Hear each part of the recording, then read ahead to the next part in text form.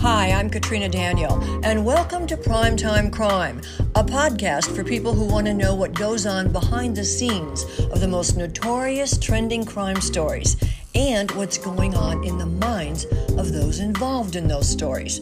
What are the detectives, the judges, the defense attorneys, and the prosecutors thinking? You'll hear it all on Primetime Crime, the podcast. This is Primetime Crime. I'm Katrina Daniel, and today's episode, Karma's Gonna Get Ya. In this case, karma got serial killer Roberto Wagner Fernandes, a Brazilian flight attendant, pilot, and serial killer of young women in South Florida.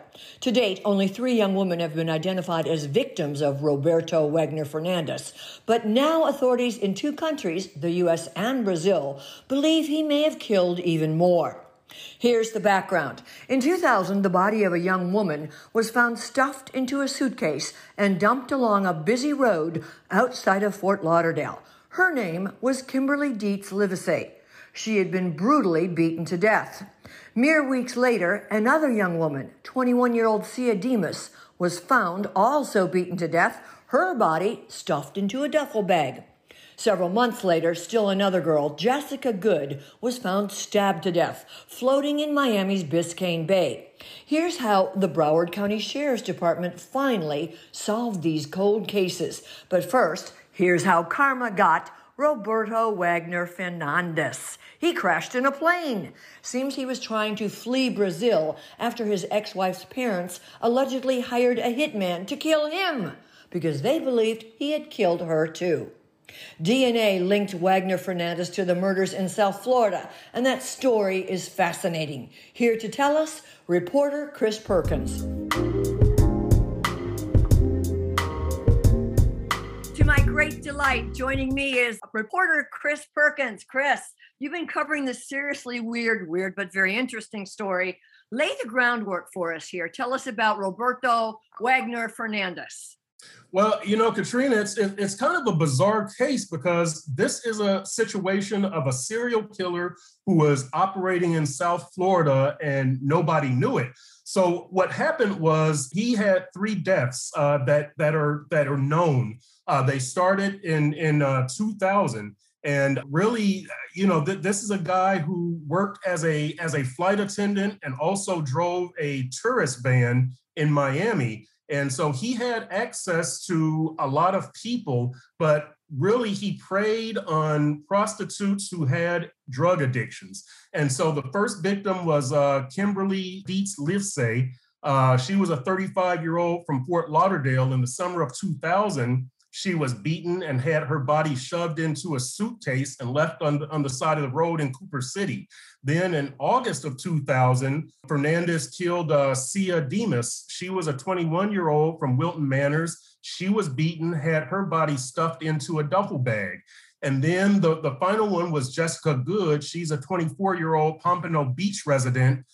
She was killed in August of 2001, and she was stabbed in the chest. And it was really the Good murder that was the key to linking all of these others, because police were able to get some stuff from the Good murder. One of the things was Good called her boyfriend, yes, her boyfriend, before going out on a date with Fernandes. And she told him that she's going on a date with this guy, and she said he drove a van, and she provided her boyfriend with a number from the side of that van.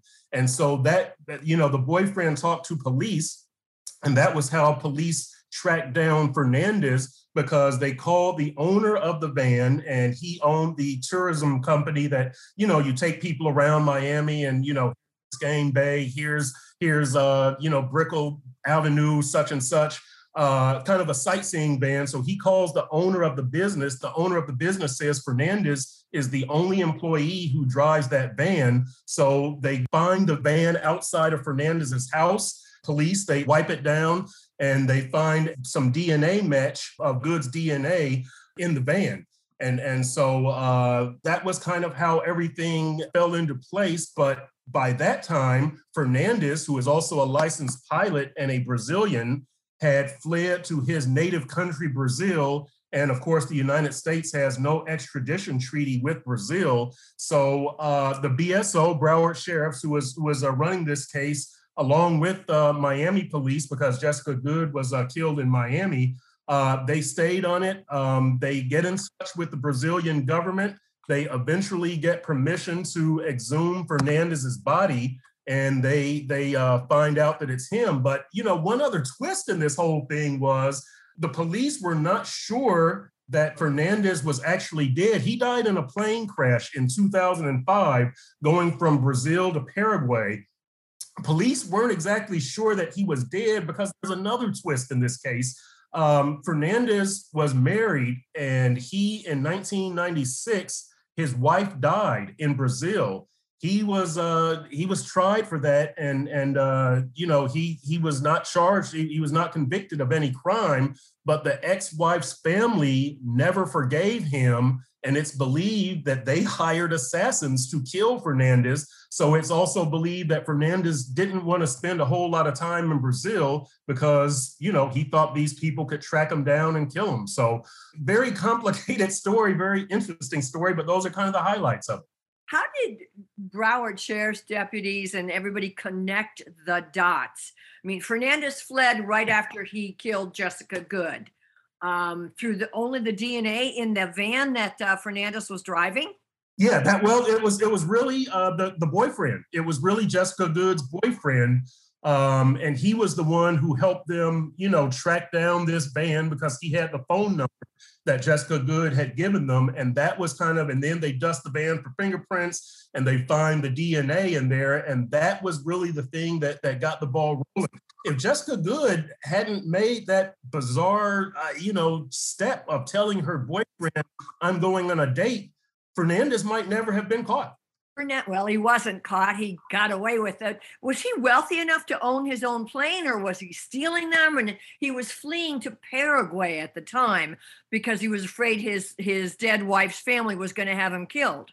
Yeah, it's not known about his financial situation, but I'm going to guess he wasn't very well off, considering he was a flight attendant and had a second job driving this tourism van. So, I'm going to guess he was not very well off, but, had enough money to be able to travel between here and Brazil. Does he have any family, do you know, in Brazil that's left? Anyone that's speaking up in his behalf? Nobody that we've been able to track down so far. And Katrina, I'll tell you this, police aren't sure that this case is over from the standpoint of they think there could be more victims out there, and they're trying to get people to come forward if they would have known Fernandes at any time. But it's really just a strange situation when you consider his in-laws were after him. The murders happened so long ago, 2000 and 2001, and just I guess just the awful way that he disposed of these bodies. The one body in a suitcase, one in a duffel bag, and Jessica Good was found floating in Biscayne Bay down in Miami. It's just kind of bizarre to think that there was a serial killer operating out there and nobody knew about it. Is it likely that there are other victims in Brazil, and is that investigation still open? Police think that there could be other victims. They said that he had a string of cases in Brazil, and most of them involved violence against women. And so he was never convicted of any, rape or anything along those lines, murder. But police say that he does have a record. And so, it's a strange situation. And I'm not sure how his wife died. That's the other thing. I'm not sure exactly what happened, but I think it's obvious that the ex-in-laws think that it was very suspicious circumstances, because let's face it, if you're so mad, you go to the step of allegedly hiring an assassin to kill this guy, you don't trust the circumstances. Chris, I know this is kind of short, and I know that you have to go and run to a news conference that you cannot miss. Thanks for taking part in this, and I have a feeling we're going to be calling you again. Oh, anytime, Katrina, and thank you to your producer, Carmen. Also, you all are very professional. Anytime you all want to call me, I'm available for you. Thanks for listening to Primetime Crime, the podcast. Follow us on Facebook at Primetime Crime. and on Instagram and Twitter at primetimecrime_. Post your comments and tell us what true crime stories you'd like to hear about. Subscribe to Primetime Crime on Apple Podcasts, Spotify, Stitcher, and Google Podcasts. Thanks a lot.